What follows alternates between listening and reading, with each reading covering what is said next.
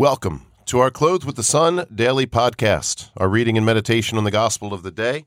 I am Chuck Colazzi. Today is Sunday, February the 18th, 2024. It is the first Sunday of Lent, and our reading today is from the Holy Gospel according to St. Mark.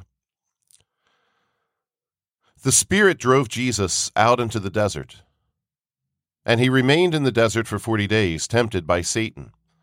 He was among wild beasts, and the angels ministered to him. After John had been arrested, Jesus came to Galilee proclaiming the gospel of God. This is the time of fulfillment. The kingdom of God is at hand. Repent and believe in the gospel. Like I sometimes say, when I'm reading the reading of the day at that moment, other things come to me beyond what I already prepared to say. And I believe that's from the Holy Spirit. The Lord just kind of pokes me a little bit in my brain or in my heart. And just the thing poking me right now is repent. So many people don't want to repent. They want the faith. They want to rewrite the faith, rewrite the Bible in their own image, according to what they want. They want it to be cutesy. They want it to be feel-goody. They don't want to repent. But the reality is we have to repent. We must repent of our sins. We are not going to cleanse ourselves from sin. That's not how this works. So for someone to think, well, it's just impossible, so I may as well give up. Yeah, you're right, it's impossible. It's impossible. But giving up is not an option. Rather, we place ourselves in God's hands. What I was planning to talk about today, what I will talk about, is what Jesus is doing so that we can be saved. But it does include our repentance. In other words, acknowledging right from wrong, acknowledging sin, saying, I don't want that in my life anymore because I want all of God. I want all of God. I want none of the devil. I want none of my selfish parts of me, my prideful parts of me. It doesn't mean I'm going to fix it all. So therefore, we're not giving up. And we're not thinking like, oh yeah, I'm going to do it, my own willpower. No, but it means I will to have sin removed, and I will to turn my life to Jesus. And then in doing that, Jesus takes over. Jesus is my Savior, obviously, right? We say it. Do we really mean it? So this gospel, this Sunday, we're given the shortened version of it. We don't go through all three temptations, but it still shows us what Jesus, what Jesus is doing for our salvation. The expression WWJD, what would Jesus do? I mean, it's lovely that people are using an expression like that to focus on Jesus. It truly is. But it's not entirely accurate. It's not that, Jesus does these things and therefore I'm going to imitate him. Although, once again, that's lovely that you want to think that way, that you want to strive to imitate Jesus. But ultimately, the meaning of our faith is that Jesus is the one that does it. But we consent to it. We agree to it. We give ourselves over to it as best we can. Sometimes that means making sacrifices. Our sacrifices are nothing compared to his sacrifice. But we consent to it. We give ourselves over to it. So what is Jesus doing? Jesus does it all. He becomes man so that in our humanity, our fallen humanity, broken humanity, everything can be fixed.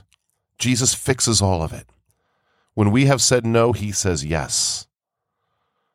When we have turned away from God, he in his humanity turns towards God, turns towards the Father, is filled with the Holy Spirit.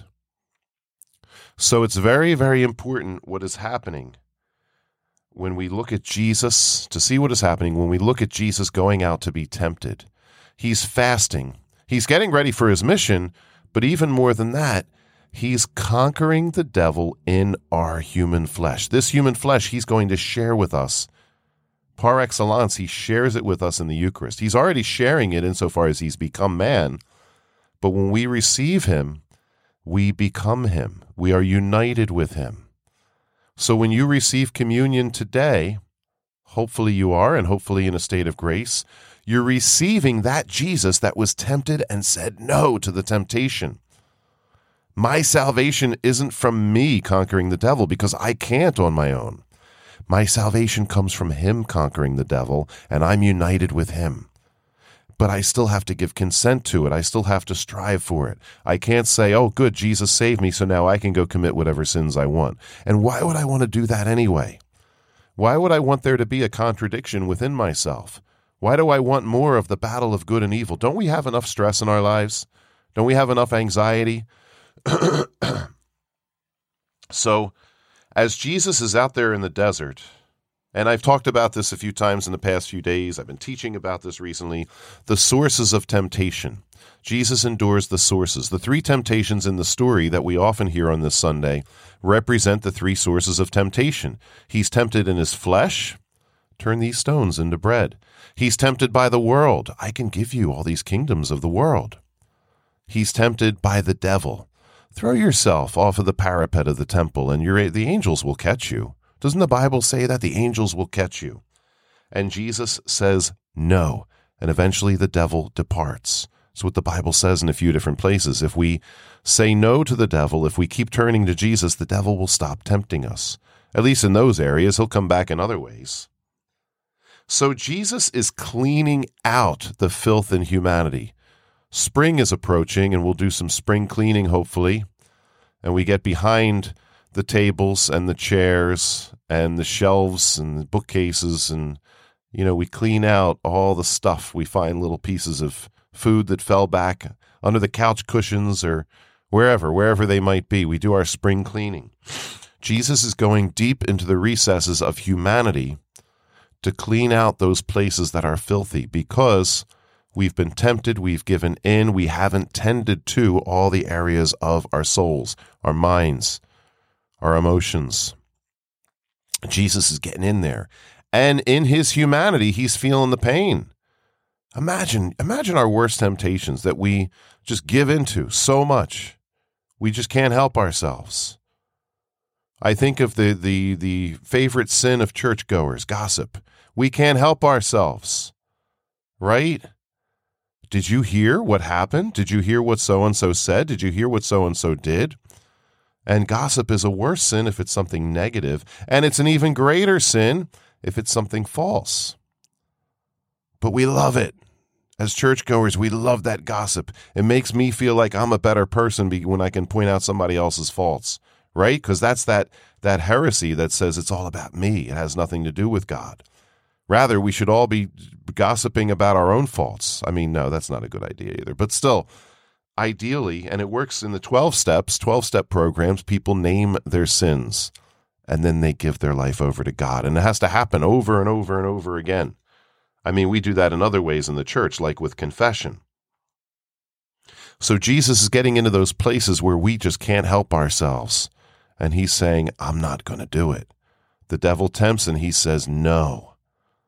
So it's not just the three sources, it's also the 7 vices, the 7 capital sins. He's getting into those places of greed and envy and lust and gluttony and pride and sloth and hatred. He's getting in all those places and he's tempted by them. Do you think maybe Jesus might be tempted to judge us in his humanity? I mean, he will be our judge at the end of our lives and at the end of time.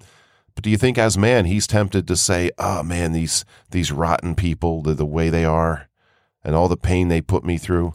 Who knows? It might be a temptation, but Jesus rejects it.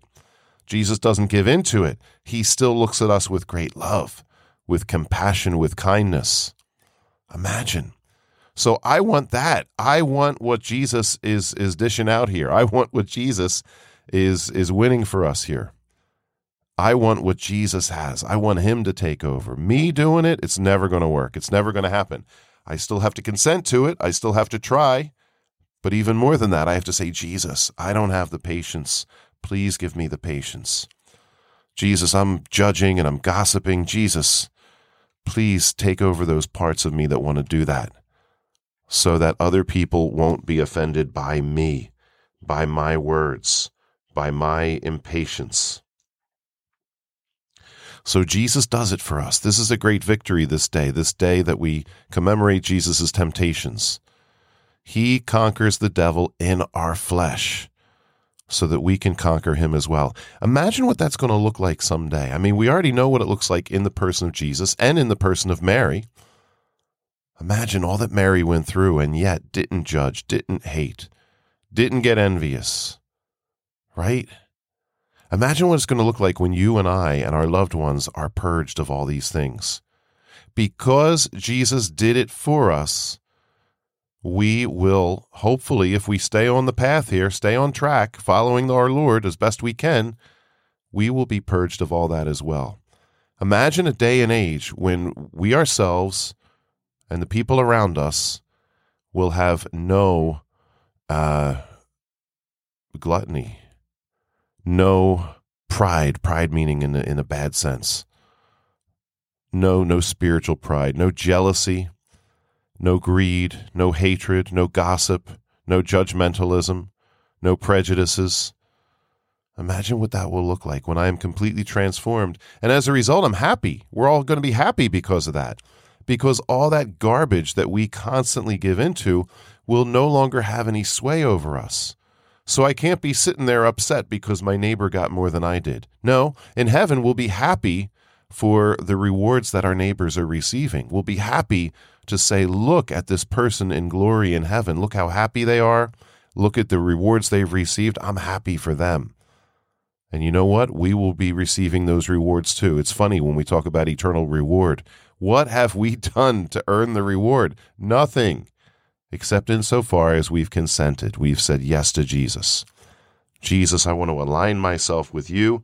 I want to receive you. I want to confess my sins to you. I want to keep coming to you so that you can conquer the evil that is within me, so that you can make of me a new creation. Let's all pray today that we become a new creation. Have a great day and have a happy Lent.